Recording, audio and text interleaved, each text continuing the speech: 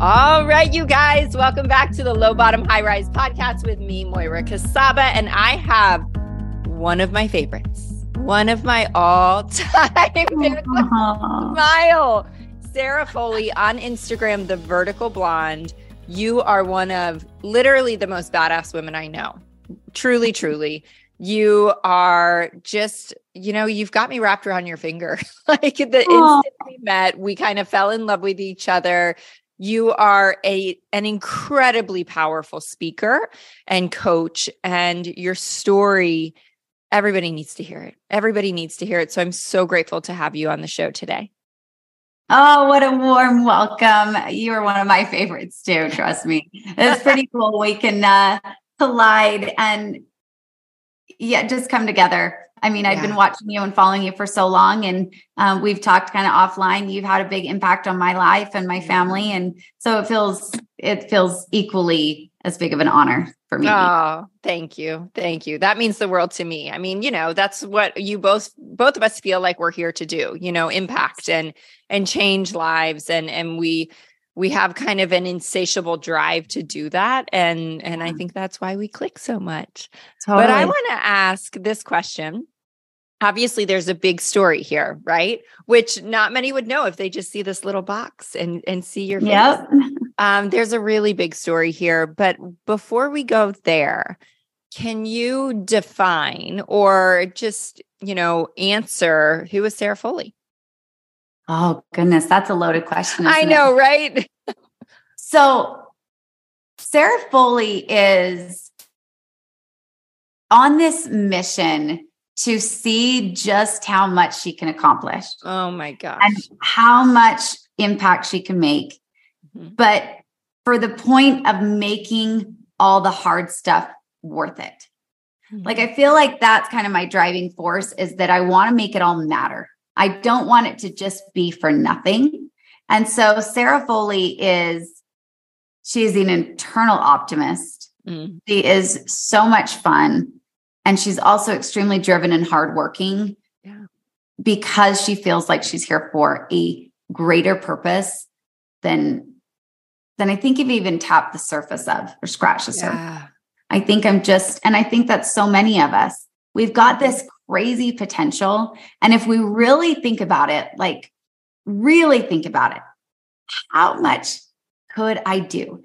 Yeah. How much impact could I make? What am I here to do?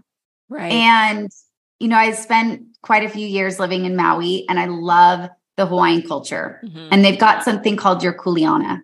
And I love this concept. I love the word so much. Your kuleana is it's like your God-given responsibility. Mm. It is why you are here. And you have been given gifts, talents, experiences, traumas, pains.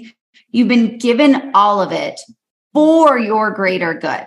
Yes. But here's the thing about kuleana is that it's you fulfilling that responsibility for your benefit first, then others, and then the world. It's like we have this responsibility of, I got to give my biggest so that you got to give your biggest so that I can. Yes. Like, we cannot do it without each other, but it starts so internally. It starts with us. Yeah. Yeah. I think you're so spot on. I have so many thoughts. So, I always go back to this kind of infamous for me, Denzel Washington speech, where he says it's a speech at a graduation. And he says, each one teach one.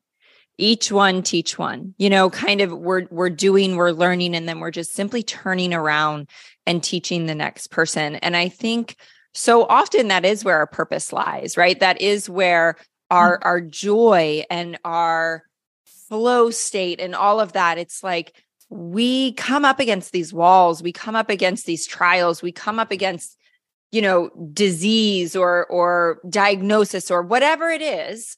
And if we don't do the work, if we don't grow through it and learn through it and evolve to a higher level of us, it was, like you said, it was almost for nothing. Like all it was pain. All it was pain. Exactly. It's just pain without it mattering for something bigger. But that's that's where we come into play. Mm-hmm. And if we don't make it matter, I loved what my therapist always called it post-traumatic growth.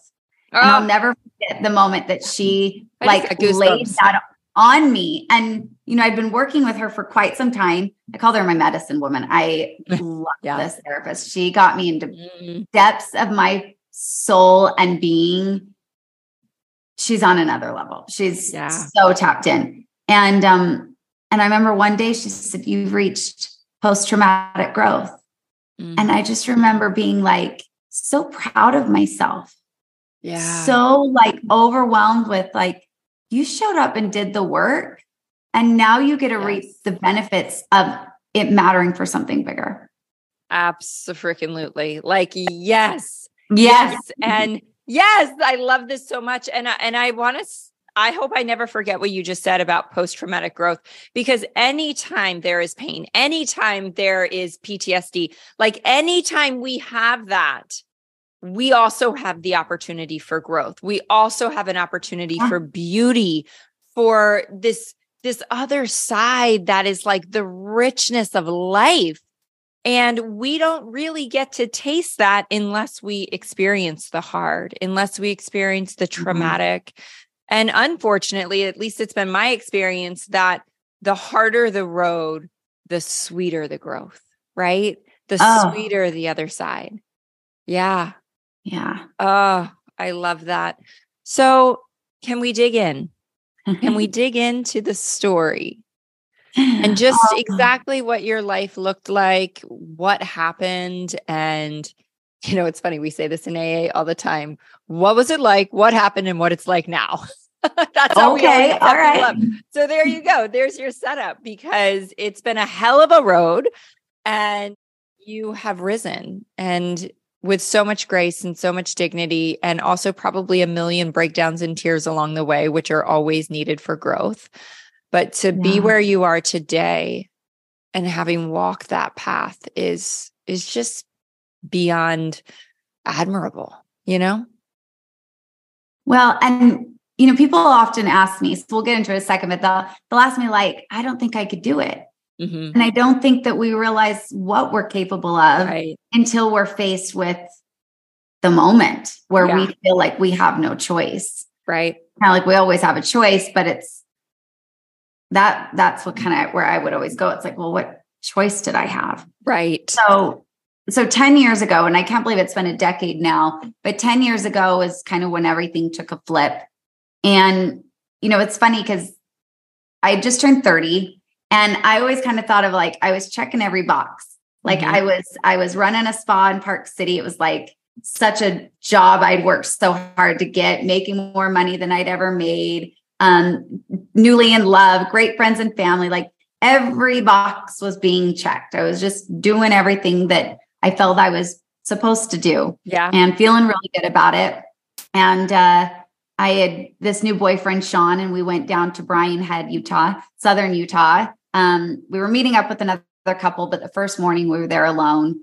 And I'll never forget the morning is that we went out to this gorgeous lookout. We had hiked up, and I felt like I was just on top of the world, like literally and figuratively. It was this sweet, sweet moment. And I turned to him and I just said, my life is so perfect. And in my head, I just rattled everything off. It was just like, that's perfect. And that's perfect. And oh my gosh, like just reveling in the beauty of my life. And 4 hours later, I was lying in dirt, paralyzed. So it's fascinating how quickly life can obviously take a flip for the better or for the worse. Right. And so that later that day, we had met up with another couple, and the other guy had brought like a trailer full of dirt bikes and four-wheelers and all these kind of off-roading toys. And we had gone kind of on what you do in Utah. This is not out of the norm. What you do. Yeah. Yeah. What you do. And so we went out on these four-wheelers, and I was really inexperienced. And so I remember Sean just being so good to me. He was like, look, we've got a helmet for you. I'm going to put you on the biggest, sturdiest one. We're staying on the dirt roads. We're not going off-roading, like just really easy ride. We packed a picnic. We put the cooler on back of mine. Just a really easy ride. And at one point, the road kind of went up and around this bend, and we couldn't quite see what was on the other side, if we needed to turn around. So the guys went on up ahead. And a few minutes later, the other guy was up on top of the hill now waving us up, saying, "You're good, come on up." So we start going up. I'm in front. And what we don't know is that Sean's coming down now the hill to come get us and let us know that it's safe. So miscommunication there kind of on their end. Yeah. Just, didn't hear one person say the other thing. No big deal. Totally. Yeah. Well, and even it's like, I'll go down and get the girls. Awesome. Right. You know? So, and that could have actually even been what maybe the guy was motioning of like, Sean, down. You just never know in those moments. And so we went up and around, and we both came around the bend at the same time, going full speed towards one another. And in that moment of panic, I just remember saying, like, get off the trail, whatever you got to, like, just get off, get out of the way. And so I jerked the handlebars to the right, and I'll never forget looking back to my left though. And there's Sean on his dirt bike, totally out of the way, and looking at me now in like, I saw his face just turn to terror. And all of a sudden my front wheels hit a ditch and I started flipping, and the machine landed on me multiple times. It snapped my clavicle in half, broke almost every rib, I think every rib but one, and broke my back at T4. And the back break is what squeezed my spinal cord. And it was instant paralysis. I could not feel my feet, toes, anything. And, it's interesting. I just told this story yesterday to another group, and I kind of like, that's the moment of impact. Right. Yeah. And then it's like, I want to hurry and get to the moment of when I turned everything around about 4 years later. Yeah. It was like, in 4 hours, my life changed. And then it took 4 years to get me out of it. But I'd forgotten just how hard it was in the beginning. Like being in the hospital and relearning everything, relearning how to go to the bathroom, how to take a shower, the feeling of like loss of dignity of like all these doctors in your room, and like there's never privacy, and the things that you have to now discuss of like, how do you go to the bathroom, and and things not functioning the way that they used to, and my feet swelling up so I could only wear these ugly Ugg boots. I was just like mortified. I was like, and I had my mom bring my favorite. A fashionista. Like your fashion sense is so on point. Love fashion. In fact, one of the first things my mom's like, "What do you want me to bring from home?" I was like, "My bright red pumps. Like I need them above my head." I had to look at them every single day. I swear those pumps, like they guided me out of some dark moments. But I was just like, who the heck am I? Like, I can't dress the same way. I don't move the same way. I couldn't stand to look in a full length mirror anymore. I just felt like I was so just cut off from my body, cut off from the way I used to do things, cut off from myself. Everything was just like broken. And yet everyone all day long would just tell me what an inspiration I was. Such an inspiration.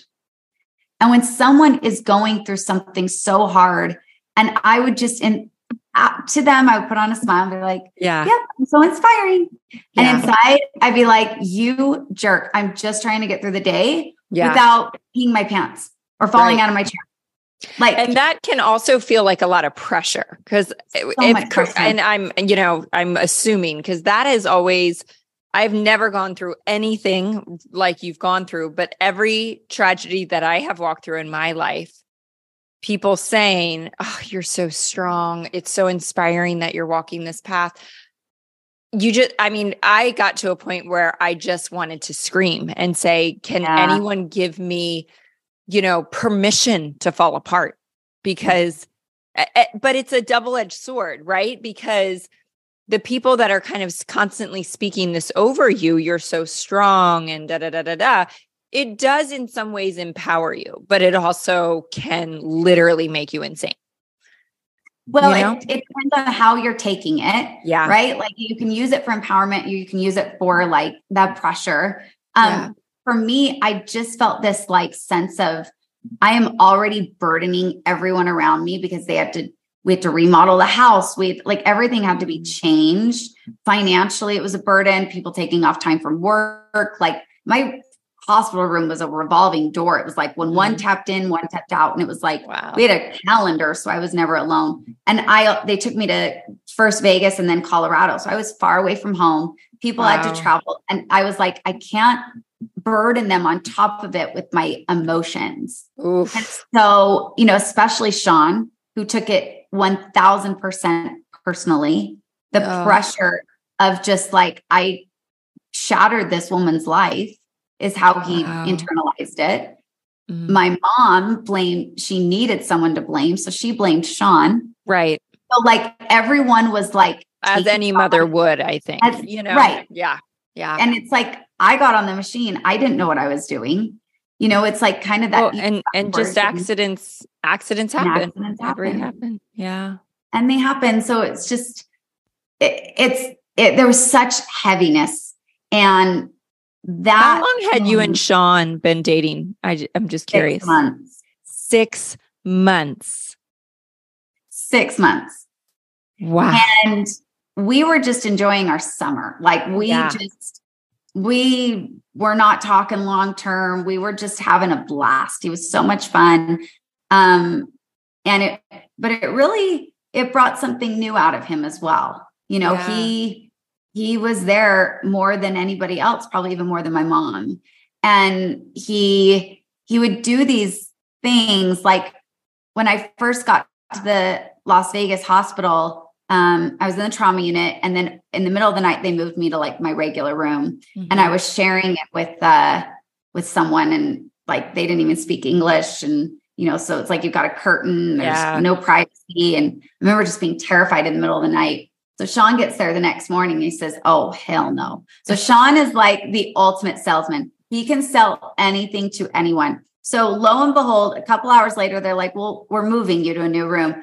He got me somehow to the room that they hold for the president. Like if the president's in the hospital. Oh my gosh. So now the entire hospital staff thinks I'm like some crazy celebrity because I've got this like massive hospital room with like sofas and like this massive room. People are like, who is this chick? So like, I mean, he came in and he just made things happen that you're like, this would have been a very different experience without Sean, Right. Well, and 6 months into a dating relationship, I would guess that the majority of men would have stuck around for a little bit and then just not honestly been able to handle that. And even if it was reversed, women and men, right? I'm not pinning that on men. I'm just saying, I think anyone in that experience, that is so much to walk through alongside you. What a beautiful thing that he just leaned in instead of out. We have quite a connection, and we felt, and we've talked about it later now, but it's like we were doing a lot out of, I can't be that man that leaves her. And then I was like, I can't ever lose this man. No one's going to love me again. We had these like weird things of obligation, but on top of it, we had this really beautiful love that came out of it. A love that I'll never love anyone like that man. Yeah. There is such a connection and what we went through together and all of that. But yeah, it was, I often thought about that and I gave him the out. I was like, if you want to go, you can go. Wow. There's no, you can leave. Yeah. And I remember he saying one thing in the hospital. He said,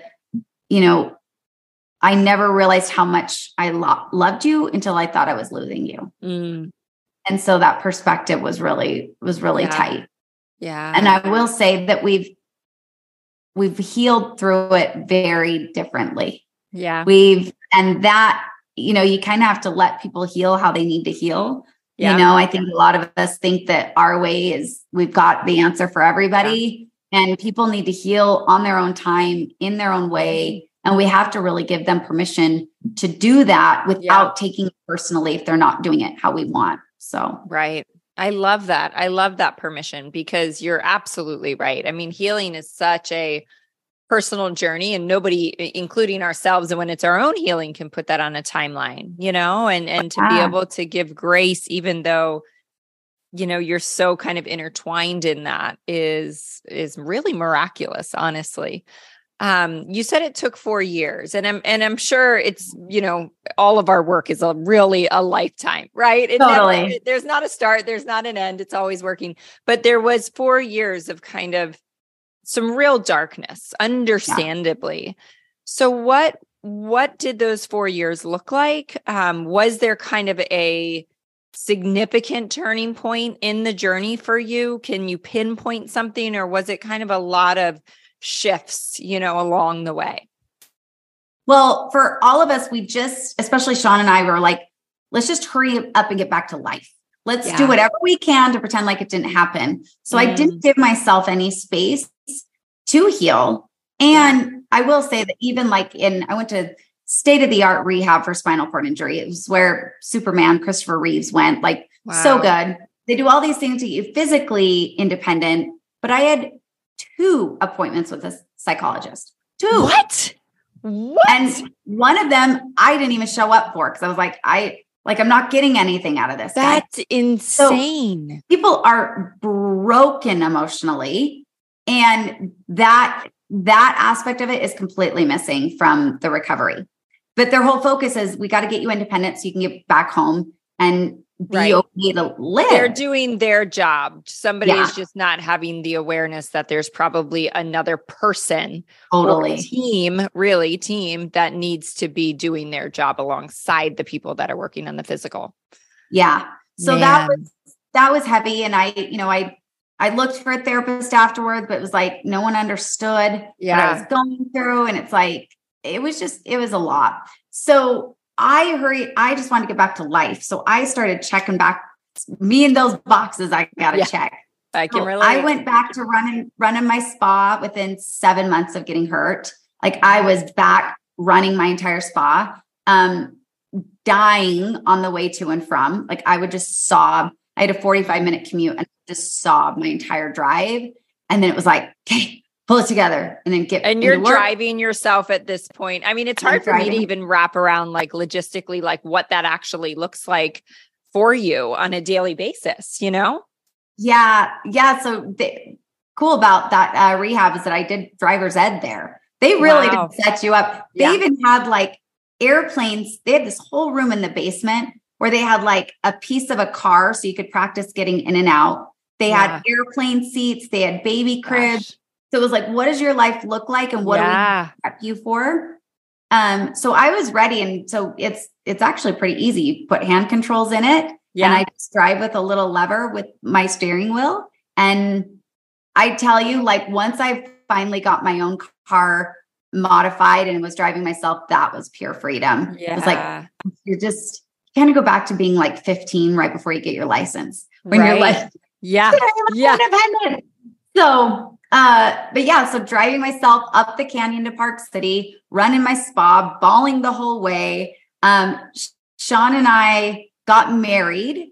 We got married on the anniversary date of the accident because that was our way of life. We'll make it a good day, not a bad day. Yes. Now it's freaking emotional. Yeah. I'm just I don't even know. Every year is a little different feeling on that date. We had a baby. Wow. Childbirth was a breeze. I literally slept through it because I didn't feel the pain. So, and you were able to physically do that yourself. There wasn't a, different birthing situation. That's amazing. That is so beautiful. I know. Isn't that cool? So I know I found this really great doctor. I had a friend, she had given birth to multiple babies, and she was she put that seed. She's like, you don't need anything different. Your body knows what to do. And sure enough, it knew what to do. And I woke up in the middle of the night. He was 5 weeks early, so he was a little bit early. Yeah. I woke up in the middle of the night and my body just felt like it was squeezing itself and woke up and I'm like, Sean, something's up, and water had already broken, rushed to the hospital, pushed twice. And this baby just went, just slipped right out. Oh, but it was crazy actually being able to push. All of that was so wild to see how amazing our bodies really are. And how often does that happen? I mean, are doctors kind of saying what your girlfriend's saying? Like, yeah, you can get pregnant, no big deal. Or is there concern there? I mean, these are the questions that I think people are always wondering from the outside. Like, wait, what? How did this happen? What? You know? Well, I think I was really lucky because I know that a lot of other women have been told they'll have to have a C-section. Gotcha. And that kind of hurts my heart because their bodies just really do know what to do. Right. And I had a really great experience. I had a really great doctor.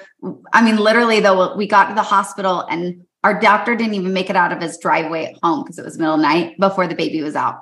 So it was like, that's incredible. He just popped right out of there. And I think that's just a really good reminder. Like our bodies know what to do. Yeah. And I think that's with everything, our intuition, everything. I think I would have leaned in a little bit more on my own intuition of what do I need and how do I need to get through this?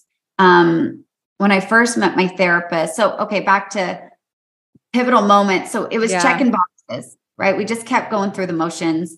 And what happened was Sean got a job opportunity that took us to Maui, which is amazing.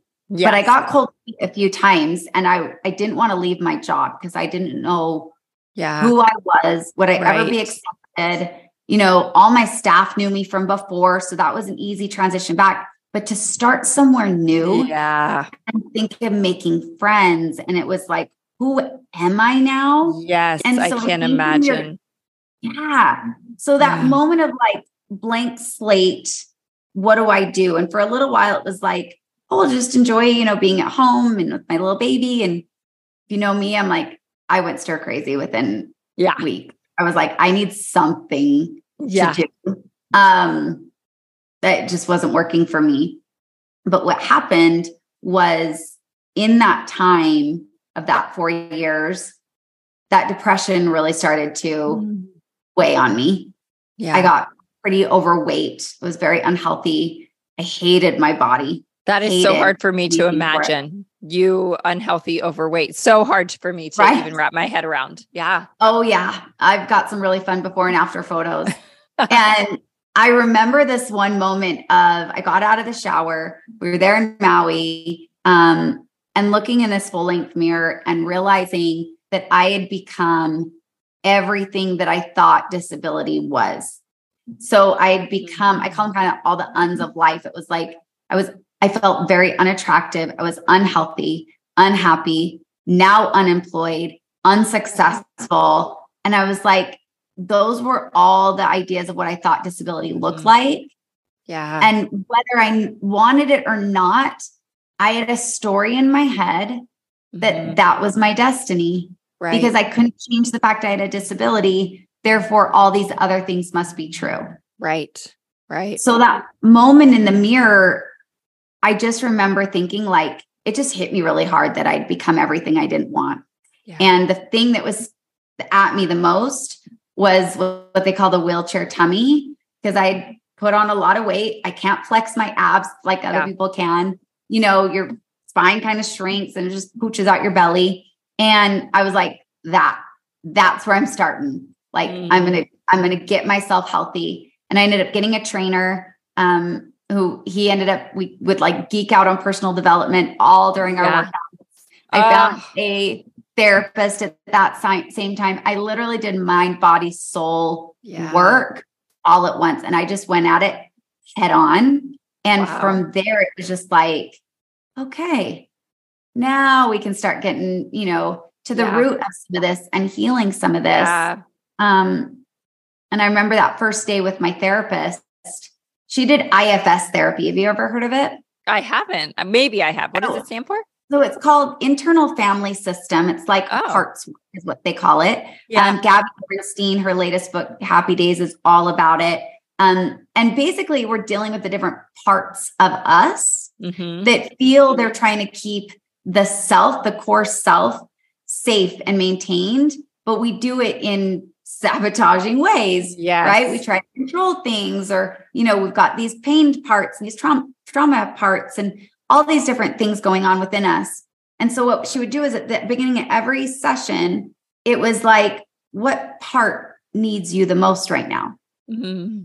And for me, I was so disconnected to my sense of just being a woman, that femininity and that fire of being feminine. And, I can't feel anything below my waist. So I'm so disconnected from that. And I had to like go back inward and heal that part of me and give that part love and grace and go through these really beautiful experiences where I was giving me what I needed. Yeah.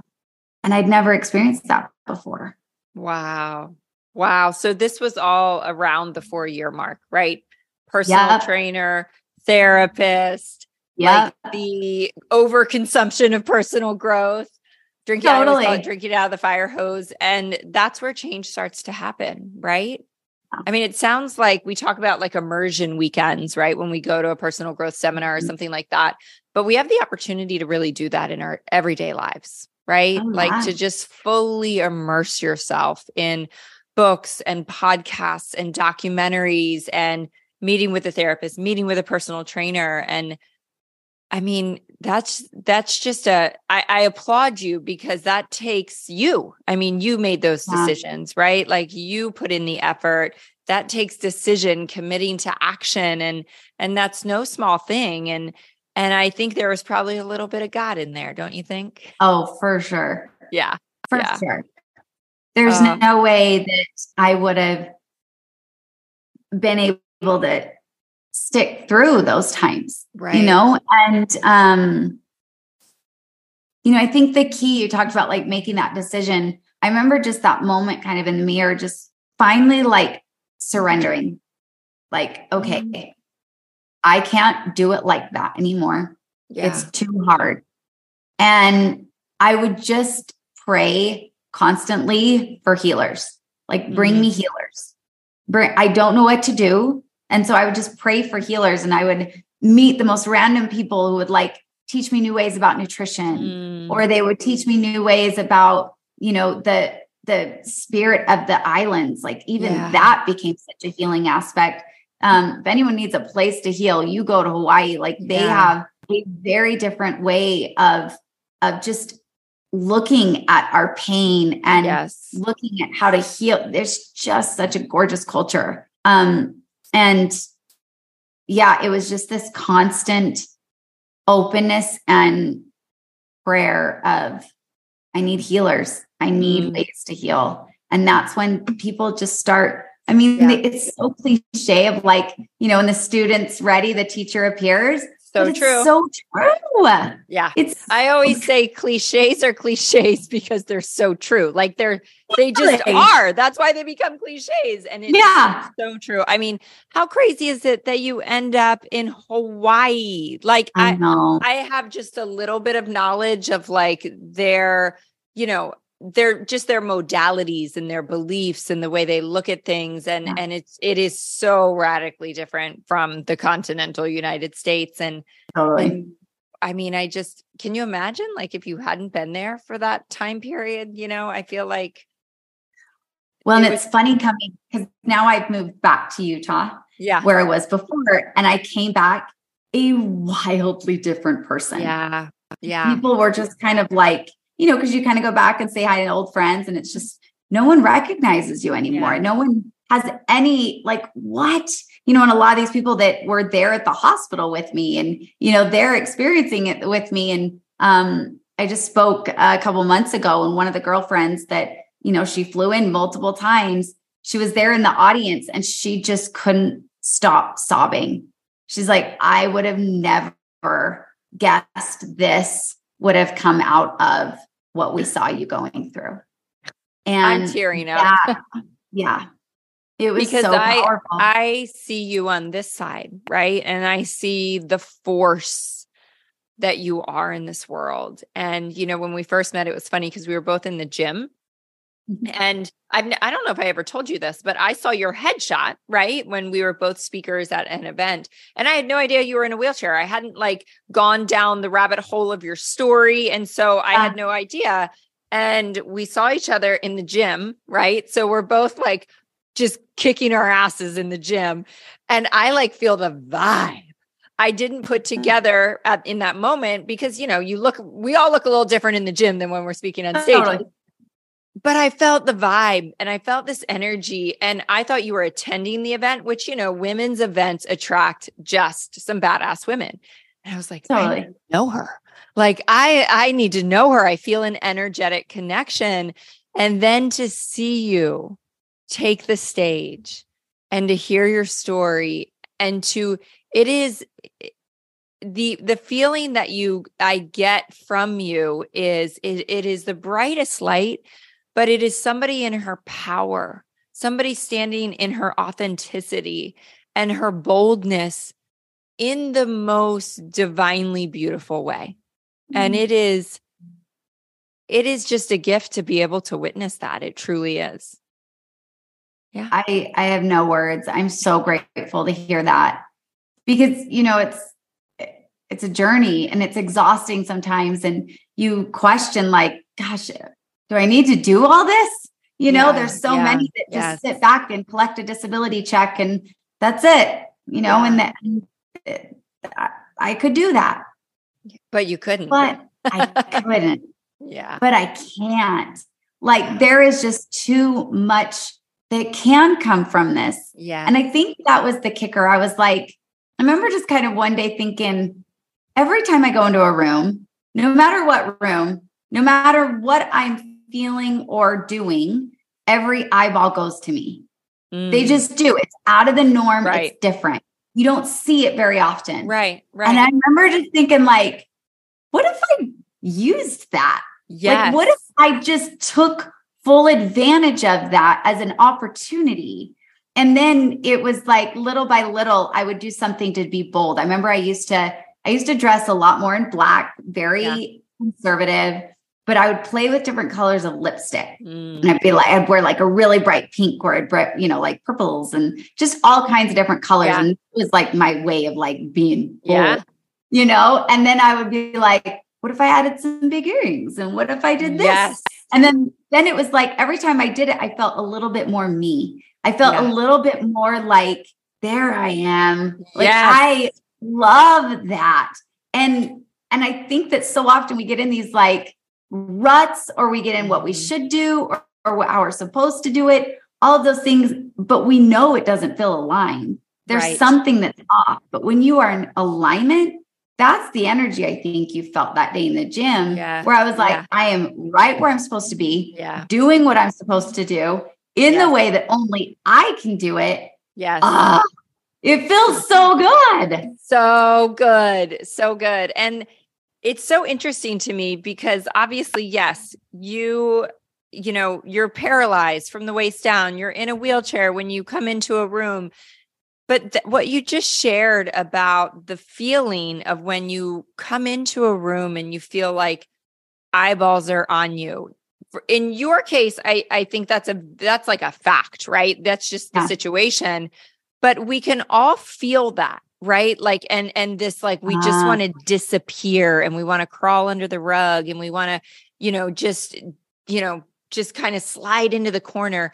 But when you step into that power and you can say, I'm going to walk into that room and not from a superficial to have eyeballs on me. It's like from this ownership. Yes. And own my being and own my space and own this God-given gift that I was built to be. I mean, what a radical shift from I want to disappear to see and watch me roar, right? Totally. Yeah. And come with me, right? Because I think that was such a big thing too, of like, I needed to see other people in their power to do it for myself. The hard part for me is that it's so contagious. The hard part was that I didn't see that ever with a woman in a wheelchair. Right. And I kind of had to like be it before I saw it. Yes. But I think that when we see other women fully owning that, and again, it's not from a superiority. It's not from any of that. It is from I truly am grateful to be who I am. Yeah. And I'm leaning into that Kuleana I talked about, of that responsibility of like, when I really think about it, this is a huge responsibility. Yeah. And I feel like I am in this chair as the woman I am with a huge responsibility. Mm-hmm. And when you think of it that way, that it's not about you, right? Can't help but shine that you don't want to shy away from those eyeballs. Because those were me for a lot of days. I was just like, don't look at me. I don't want to look at myself. Right. Maybe that's where it comes from. We're resisting really looking at ourselves. Right. Yeah. And I love what you just said too, because I think, I have that just belief, right? The belief in the calling, the belief in what I'm meant to do in the world. And you hit the nail on the head where you're like, that's where the confidence comes from. It's not that, do I think this message is powerful enough? I'm like, well, God told me this is what the message needs to be. So I trust fully in that. Right. And so when you really truly see yourself as just a messenger, a vessel, the hands and the feet, it's like all the pressure and the insecurity starts to go away because it's not about us. Yeah. It's about tapping into something bigger than ourselves and just doing the work. And that's where the alignment happens. That's where that power comes in, but in such a humble, grounded state of power, if you know what I mean. Yeah, absolutely. I love that. Well, tell me this. I know some of what you're doing in the world, but tell us, well, first of all, where can we find you? Where can everybody go look up all the things and website, Instagram, all that. But what are you currently doing besides, I know you're speaking in a lot of places, which you should be speaking everywhere with your message.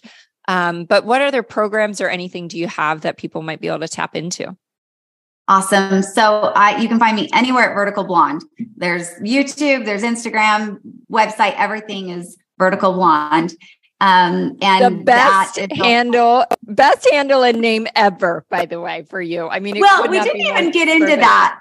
I realize where we are on time because when I realized I came up with Vertical Blonde as a catchy name for my blog to keep friends and family up to date. It was what I was doing from Utah to Maui, but it became this, it is my iconic identity. Yes. It is this part that knows no fear. Mm-hmm. And so anyone that I coach, we go really deep into their own iconic identity. And Vertical Blonde is more than just a great handle. She is like where my confidence comes from. Yeah. It's pretty cool.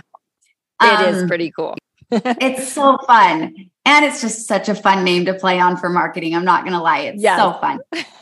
So all the things. So I've been speaking so much. Speaking is where I just light up. I love it on stage. I have a background before in television and all these things that I get to pull into play. And so I've got a couple different programs. One, I have the Seated app. So for anyone that needs fitness from a seated position, I've got that. I also got the Icon Collective, which is a group coaching all for healing and personal growth on a consistent, regular basis with the support so you don't feel alone. It's becoming quite a beautiful community. Yeah. And then my newest baby is for those that want to be speakers. And so I opened up the Iconic Impact Academy. Our first cohort they're about halfway done right now. And we go into fundamentals of how to gain the energy of an audience, the fundamentals of crafting your story and your origin story and building trust with the people that you're speaking to.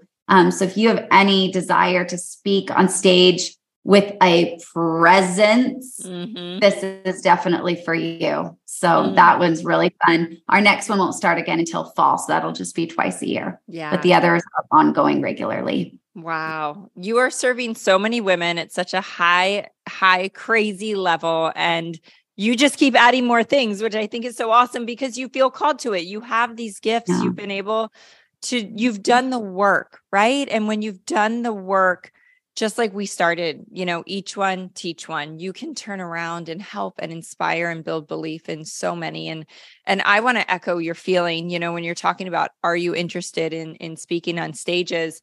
Everybody has a story, right? It's possible for everybody.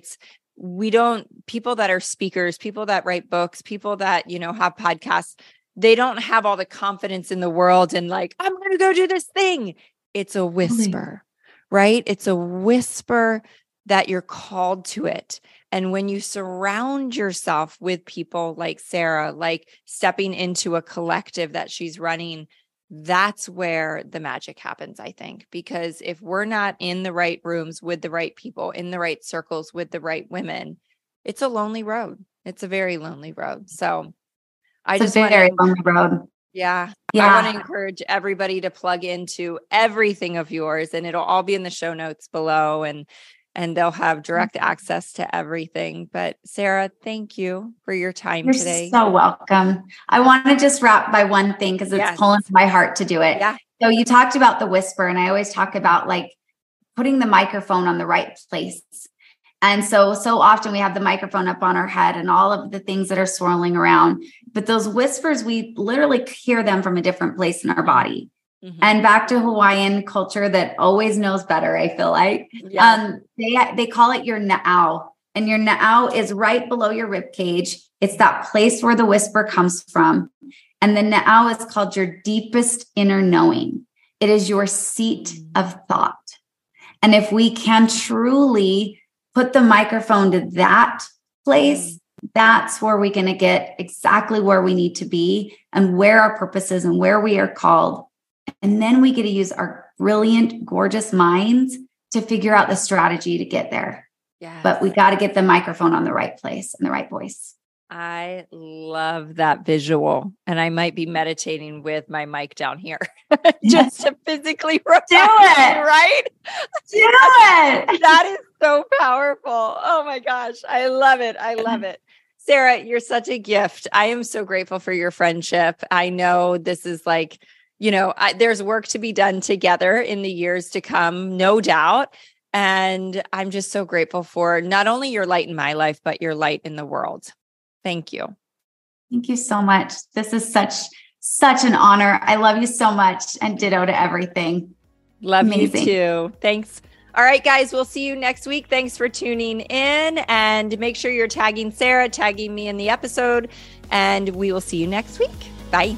Aloha. That's a wrap on today's episode. Thank you so much for joining us, guys. Thanks for listening. I want to remind you to subscribe, rate, and review the show on Apple Podcasts. That would be super, super helpful to us. And share in your social media. Tag me. I love hearing what you guys have to say, your takeaways, all the things. So make sure you're tagging me in your social media posts when you share the episodes, and we will see you next week.